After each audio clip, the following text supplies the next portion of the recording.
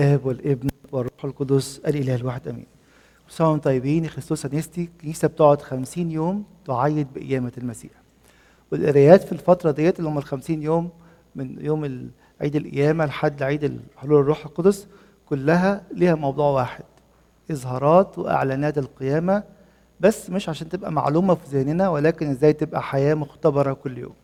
بكرة بنعمة ربنا اللي هيحضر مننا القداس بكرة حد توما، فتوما كان متشكك وعايز يعرف ويتأكد، وقال كده: لو ما حطيتش ايدي مطرح المسامير انا مش هصدق.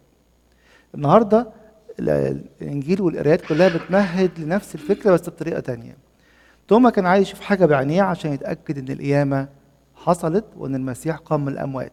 هو ما حضرش الحد الاولاني، المسيح ظهر يوم الحد بالليل حد القيامه للتلاميذ وما كانش موجود. قالوا له ما صدقش، قال لازم اشوف، حط ايديا. انجيل النهارده بنقرا لوقا 17 اللي هو حادثه التجلي. التجلي بيقول نفس القصه، انه في اظهار، في اعلان. التلاميذ كانوا في حاجه ما يعرفوهاش، شافوا المسيح في مجد غير عادي. بيقول لنا كده ان الاظهار ده المسيح مش كان حاجه وبقى حاجه. المسيح اللي كان مخفي مجد لاهوته بداوا يشوفوا كده جليمس، او يعني اشراقات بسيطه، فشافوا المسيح منير. نفس القصه الكنيسه بتقولها لنا النهارده. لو فينا قيامه داخليه هتبان القيامه الخارجيه امام الناس. الكلام ده كله نتعلمه من كلمه واحده قريناها النهارده في الانجيل. الكتاب بيقول ان يسوع المسيح تغيرت هيئته. قصه التجلي من القصه اللي جت في الثلاث اناجيل، جت في متى 17 ومرقس 9 ولوقا 17. هنتكلم بس عن كلمه تغيرت هيئته. كلمة في معناها، مش مهم الكلمة اليونانية نقولها بسرعة بس ما تركزوش فيها. ميتامورفو يعني ايه؟ يعني كان في حاجة جوايا، الحاجة اللي جوايا دي بدأت تظهر لبره. جاية منين الكلمة دي والآية دي؟ بولس الرسول يقول لنا كده في غلاطية 4:19، يقول لنا كده: يا أولادي الذين أتمخض بهم إلى أن يتصور المسيح فيكم. يتصور دي هي نفس الفعل بتاعت مرفقوا دي. لو المسيح بقى جوايا، احنا استلمنا ده يوم المعمودية، بس للأسف في ناس نسيت وناس حطته على جنب.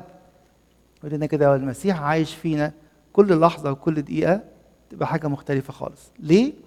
لأنه هيبقى الطبيعي بعد كده إن تصرفاتي أقوالي هي أقوال الله، أعمالي لنا كده السيد المسيح في يوحنا 3:21 لتظهر أعمالكم أنها معمولة بالله. طب أقوالنا هتبقى إيه؟ يقول لنا كده بطرس الرسول في بطرس 4:11: إن كان أحد يتكلم فأقوال الله. جاية منين دي كلها؟ أن المسيح يتصور فينا من اليوم الأول المعمودية، وإحنا ننمي ذلك بتوبة دائمة، ننمي ذلك بفخارستية دائمة.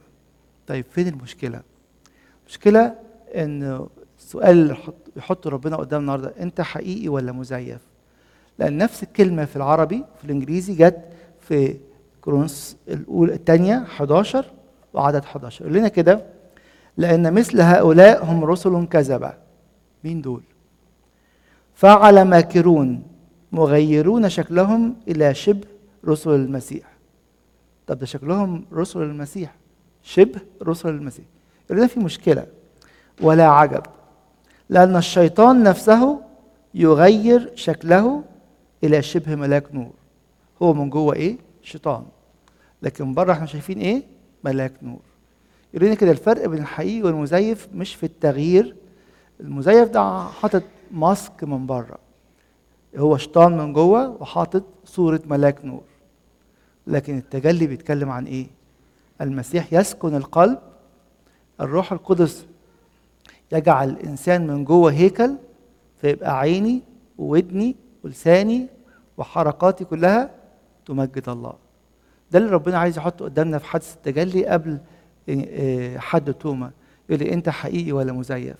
كل اللي بتعمله لأن المسيح يسكن فيك وصرت هيكل الله، ولا بنمثل قدام بعض؟ ممكن نمثل إن احنا بتوع الكنيسة يوم الحد أو يوم السبت أو أي يوم. يقول لي كده: اسأل نفسك يا ترى وانت قاعد في اوضتك ايه الافكار اللي بتدور في بالك؟ ايه الحركات اللي في قلبك نحو الاخر؟ هنا حقد وهنا كراهية وهنا غيرة وهنا عدم غفران، ولا العكس؟ غفران وحب لكل البشرية. الله يحط قدامنا العلامتين دول بين الحقيقي والمزيف. يقول لي التغيير هو تغيير من الداخل للخارج ولا تغيير من بره بس؟ أغير الشكل الخارجي عشان أبدو كرسل، كشبه رسل المسيح، لكن اللي هم في الأول إيه؟ فعل ماكرون. اللي هم إيه؟ ولا عجب، لأن الشيطان نفسه يغير، بس التغيير ده خارجي بس. ربنا بيقول لنا كده في كل قداس، يا ترى لما بناخد المسيح بجسده ودمه الحقيقيين ببقى شايف ان دي قوة مغيرة من الداخل، ولا جاي عشان تشوفوني وانا بتناول، او تشوفوني وانا بصلي، او تشوفوني وانا واقف شماس او كاهن او اي رتبة في الكنيسة؟ السؤال اللي ربنا عايز يحطه قدامنا وانا اولكم، ازاي نكون حقيقيين قابلون تغيير في الداخل يبقى من بره؟ نسأل نفسنا في المناسبات وفي الأعياد وفي الأفراح، إيه شكلي بيتغير وأبقى واحد تاني أو واحدة تانية شبه العالم وأسوأ، ولا بازلت أنا هيكل الله والمسيح ساكن فيا؟ ربنا يدينا إن احنا كل مرة وكل يوم نيجي قدام الله نفتح الإنجيل، أقف قدام الله حتى في أوضتي ويا رب اجعلني حقيقي، مش عايز أكون مزيف. عشان كده لما نشوف كل آبائنا الشهداء وكل آباء الإيمان والمعترفين عملوا إيه؟ ما قبلوش يبقوا مزيفين، ما قبلوش إن أنا في الكنيسة ليا شكل وبقول كلام، وفي الشغل بقول شكل تاني وكلام تاني، في البيت شكل تالت وكلام تالت. كلنا محتاجين نجاهد أن تكون لنا حياة واحدة فيها المسيح يسكن القلب، الروح القدس يقدس الإنسان بالكامل، يكون هيكل، وبالتالي تظهر كل أعمالنا أنها بالله معمولة لأننا نعيش حق. آخر حاجة أختم بيها معاكم، سيد المسيح عمل أعمال عظيمة في حياته، بس لما عملها ما عملهاش لنفسه، عملها عشان أنا أقوم معاه من الموت، وأنا أموت معاه على الصليب، وأنا أتجلى معه زي ما حصل النهاردة. نعرف ده إزاي؟ كلمة تجلى زي ما قلنا جت، أو حادثة التجلي جت 3 مرات، متى ولوقا 17 ومرقس 9. نفس الكلمة اللي هي جت تجلى أو تغيرت جت مرتين تاني عشاننا بقى. يقول لنا اللي المسيح عمله ده عشان ينقل لنا حاجة، ينقل لنا التغيير الحقيقي، خد بشريتنا الفاسدة وعمل لها حاجة، ويقول لنا دلوقتي تعرفوا تعملوه. قال لنا كده السيد بولس الرسول في كورنثوس 3:18 قال لنا إيه؟ لنتغير إلى تلك الصورة عينها من مجد إلى مجد. هنا التغيير على إيه؟ نفس الفعل بتاع التجلي، لأن احنا في رحلة ما بتقفش، تغيير من جوه يبقى من بره. وإيه نوع الرحلة دي؟ من مجد إلى مجد. يسألني تاني، مجد الحد اللي فات مختلف عن مجد ده، مجد امبارح غير مجد النهارده. ليه؟ لأن احنا في رحلة مستمرة باستمرار إيه؟ من مجد إلى مجد. يجي مرة تانية بولس الرسول في روميا 12:2 يقول لنا إيه؟ لا تشاكلوا أهل هذا الدار. ما نعمل إيه؟ بل تغيروا عن شكلكم بتجديد أذهانكم. يبقى تجديد الذهن دوت إيه؟ التغيير هنا إيه؟ تغيير الذهن يغير حاجة جوايا، وبعد كده تبان حاجة من برايا. تاني يقول لي ما ينفعش أقول الإنجيل قريته زمان. الإنجيل كل يوم يغير في داخلي، يغير في ذهني وفي قلبي وفي مشاعري واتجاهاتي. عشان كده بولس الرسول برضو يقول لنا كده في أفسس 4:22 و23 و24. في 22 يقول لنا كده اخلعوا الإنسان العتيق الذي بحسب شهوات الغرور. 24 يقول لنا كده البسوا الإنسان الجديد المخلوق حسب الله في البر ومعرفة الحق. طب وفي النص اقلع ازاي والبس ازاي؟ آية 23 يقول لنا كده بتجديد روح ذهنكم، ان الكلمة بتجدد من جوه، فيبقى من بره هيبان ايه؟ اني قلعت القديم ولبست الجديد.